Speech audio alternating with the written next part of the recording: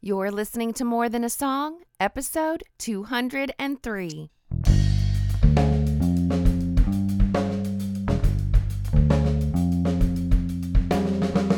Hello, and welcome to this episode of More Than a Song. My name is Michelle Nezat, and this is the podcast dedicated to helping you discover the truth of Scripture hidden in today's popular Christian music. My goal is to teach you to connect portions of God's Word with the songs you're singing along with on the radio, to help you meditate on truths that will transform your way of thinking and ultimately your life. I want to be a better prayer. I want to be a prayer warrior, but I'm not. Do I pray? Yes. Can I get better? Yes.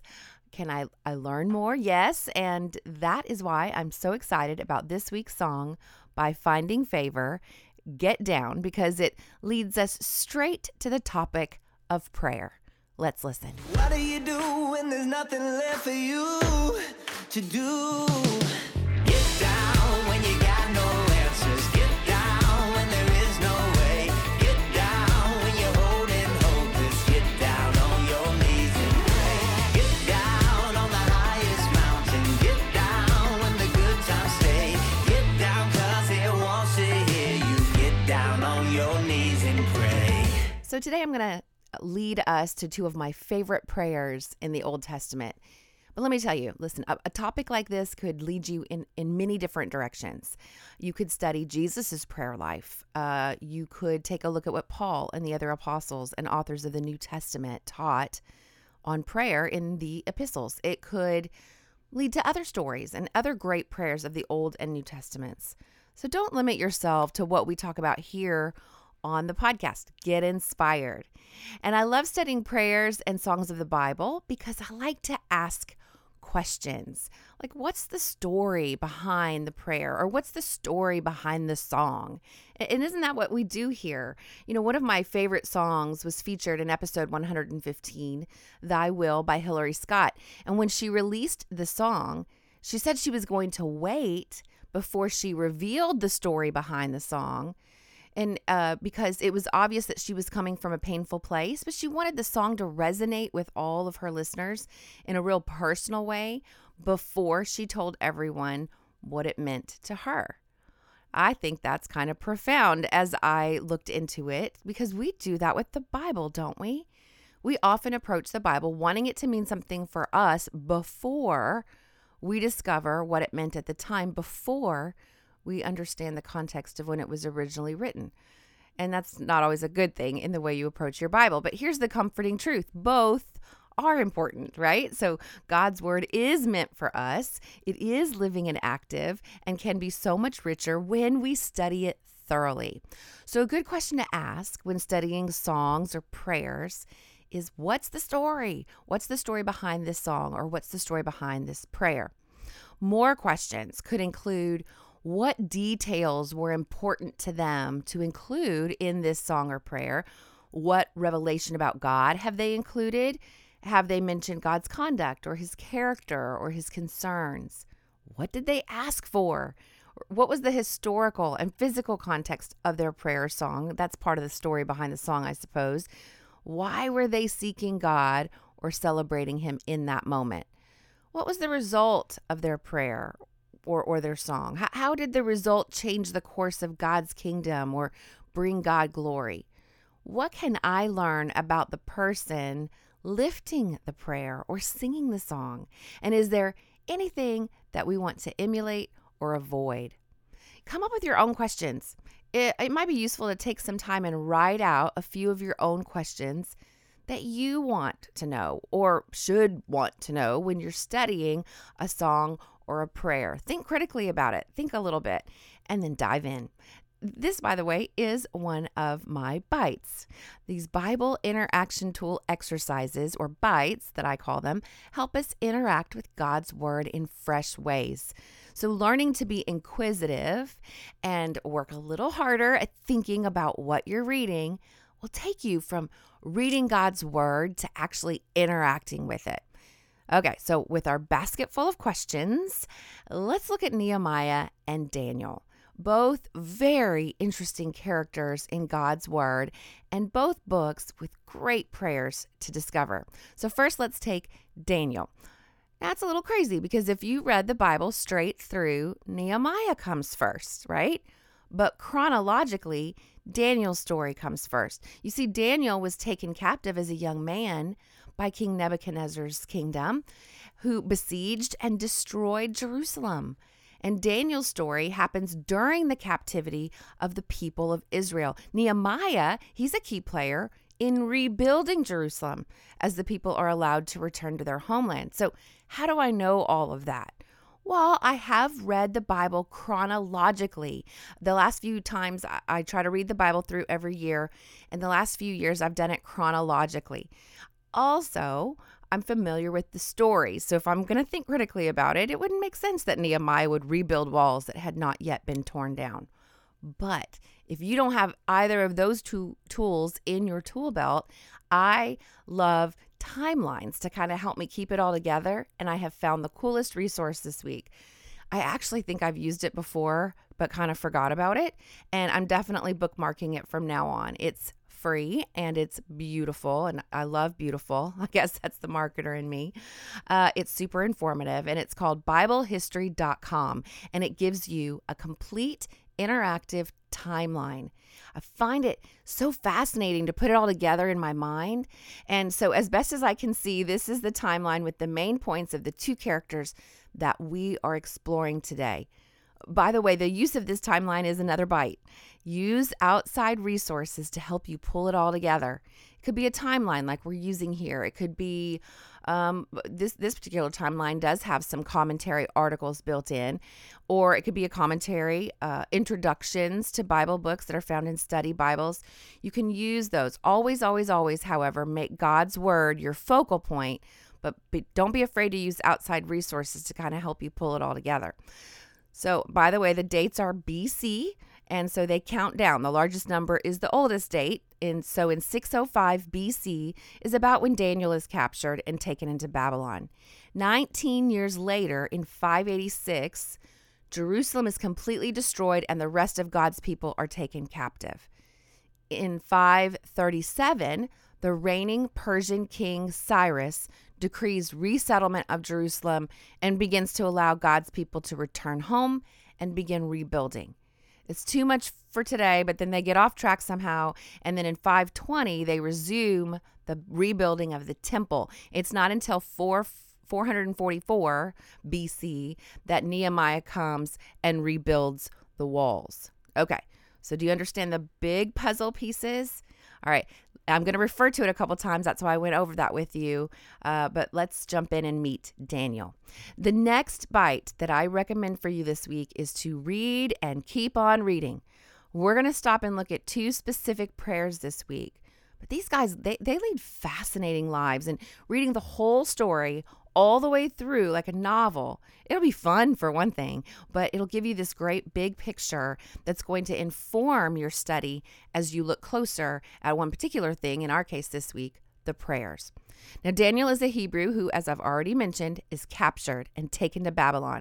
He and his friends are chosen to be assimilated into the culture of Babylon and to be considered to be in the king's court and to give him information and all of that. So scripture says this: Then the king ordered Ashpenaz, chief of his court officials, to bring into the king's service, that's the word I was looking for, of the Israelites from the royal family and the nobility, young men without any physical defect, handsome, showing aptitude for every kind of learning, well-informed, quick to understand, and qualified to serve in the king's palace. He was to teach them the language and literature of the Babylonians. The king assured them a daily amount of food and wine from the king's table. They were to be trained for 3 years, and after that, they were to enter the king's service.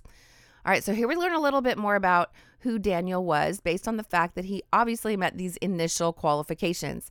If you keep reading, you see that their very first act in the kingdom was to defy an order because they had determined in their heart not to defile themselves in this new place. They wanted to stay set apart and holy for God's use.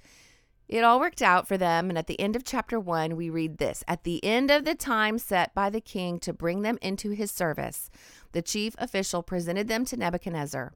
The king talked with them, and he found none equal to Daniel, Hananiah, Mishael, and Azariah. So they entered the king's service. In every matter of wisdom and understanding about which the king questioned them, he found them 10 times better than all the magicians and enchanters in his whole kingdom. And Daniel remained there until the first year of King Cyrus. All right. Now, if you remember what we just read earlier, you will see that it must have been at least 3 years later because that was the time set for training.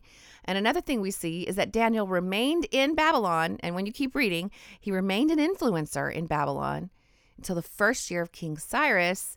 Where have we heard his name before? Well, remember, he's the one who decrees the resettlement of Jerusalem. I just went over that in the timeline above. All right, so that gives us an introduction and background. But what about this prayer that I've been talking about? Well, it comes up in chapter 2, and King Nebuchadnezzar has a dream.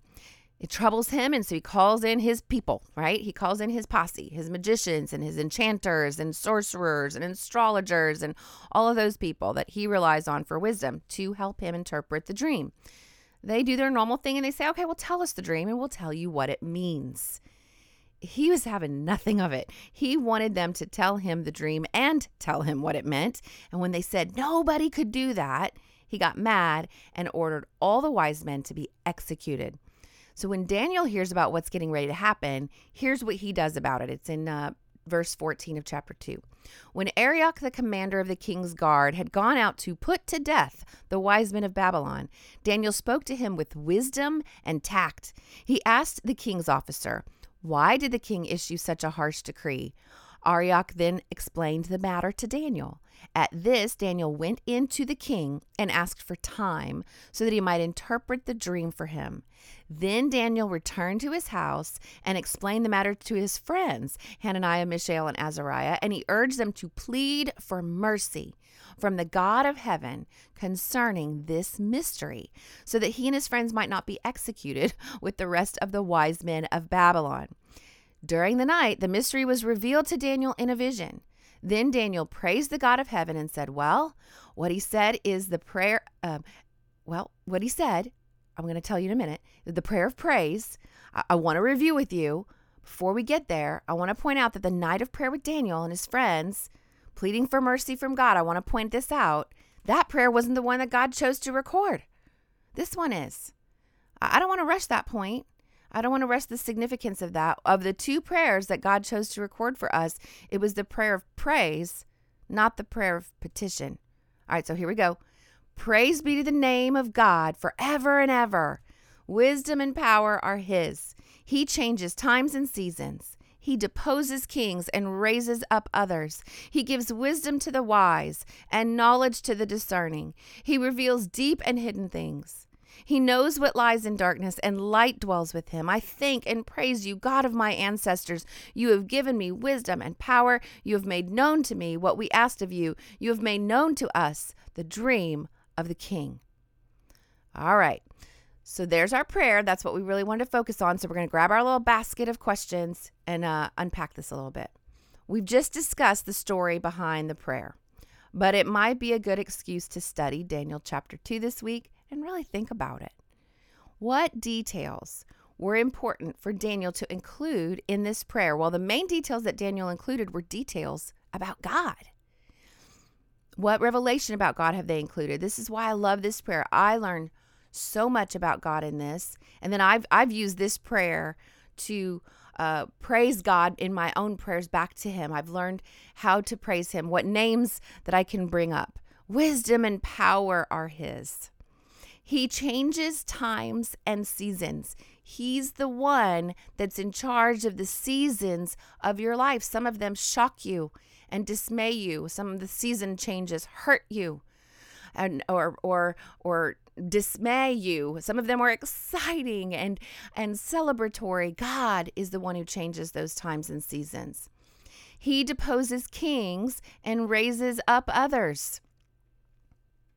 He gives wisdom to the wise and knowledge to the discerning. He reveals deep and hidden things. He's the revealer of mysteries, one version says. He knows what lies in darkness, and light dwells with him. Look at all that you've learned about God in just a couple of verses in a prayer of Daniel. Has the prayer mentioned his conduct, God's conduct, or his character, or his concerns? Yes, we just went over them. What was the prayer for? What did they ask for? Well, in this particular prayer, nothing, right? It was a prayer of praise. He thanks God in this prayer for the answer to his previous prayer, which the answer to that was God made known to him the dream of the king. And what was the historical and physical context of their prayer or song? Why were they seeking God or celebrating him in that moment? Well, we've already unpacked this, but it's significant that what the king's magician said is true. Men cannot know what other men dream. This is not something that is given to men. It reminds me of Joseph's response to Pharaoh in Genesis 41. Pharaoh asks the young Hebrew to interpret his dream, and Joseph says, well, it's beyond my power to do this, but God can tell you what it means, right? So what was the result of Daniel's prayer? Well, God received the glory. The king received the interpretation of the dream, and the wise men in the kingdoms, including Daniel and his friends, their lives were saved. And how did the result change the course of God's kingdom or bring glory? Well, I think it weaves its way into history. You'll see that just the fact that Daniel and his friends survived, that their stories have made up a huge part of the revelation of in Scripture, found in Scripture. Daniel, the last half of Daniel is very is revelation. Some of what God revealed to Daniel has still yet to occur. All right, so what can I learn about the person lifting the prayer or singing the song? Well, there's so much to learn about Daniel. That's why I said read and keep on reading. He's a fascinating character in God's word. And is there anything that we want to emulate or avoid?